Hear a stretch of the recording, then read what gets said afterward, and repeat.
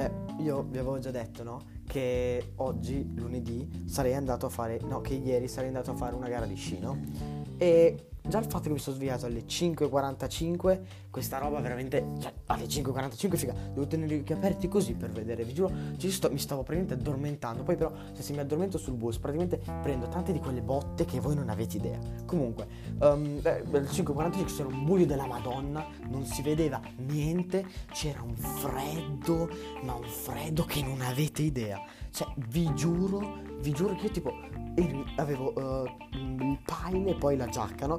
E un caldo, stavo morendo di caldo. Vedo, finalmente si esce, vi giuro, esco in Antartide, cioè sembrava veramente di essere in Antartide. Comunque, vabbè, alle 5 mi sono svegliato e alle 9 ero là. Cioè 4 ore per andare, non è che, cioè, un bus, figa, andava lentissimo. Comunque 4 ore ci abbiamo messo, 4 ore.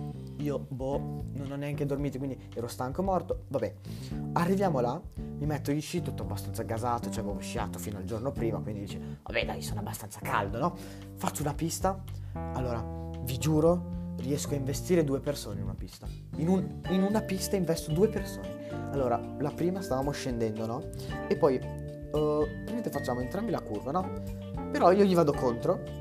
Praticamente io tipo rimango con uno sci un po' in bilico, cioè non so come cazzo abbia fatto a rimanere dritto, però l'altro invece tipo un poverino, cioè, ma l'ho colpito, lui praticamente è caduto, no? Poi gli si sono staccati i 2 sci, no? E poi ha iniziato a girare e cioè praticamente ha fatto tutta una discesa con solo una racchetta.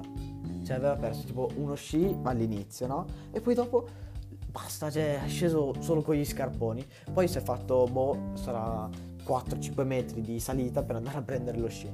Quindi vabbè, mi spiace, però non era tutta colpa mia. Invece l'altro, praticamente verso la fine, no? Ho detto, adesso proviamo a sciare un po', faccio fare le curve strette, no? Figa, faccio le curve, ti giuro, una vado male, cioè cado troppo a destra, cioè vado sullo sci di una.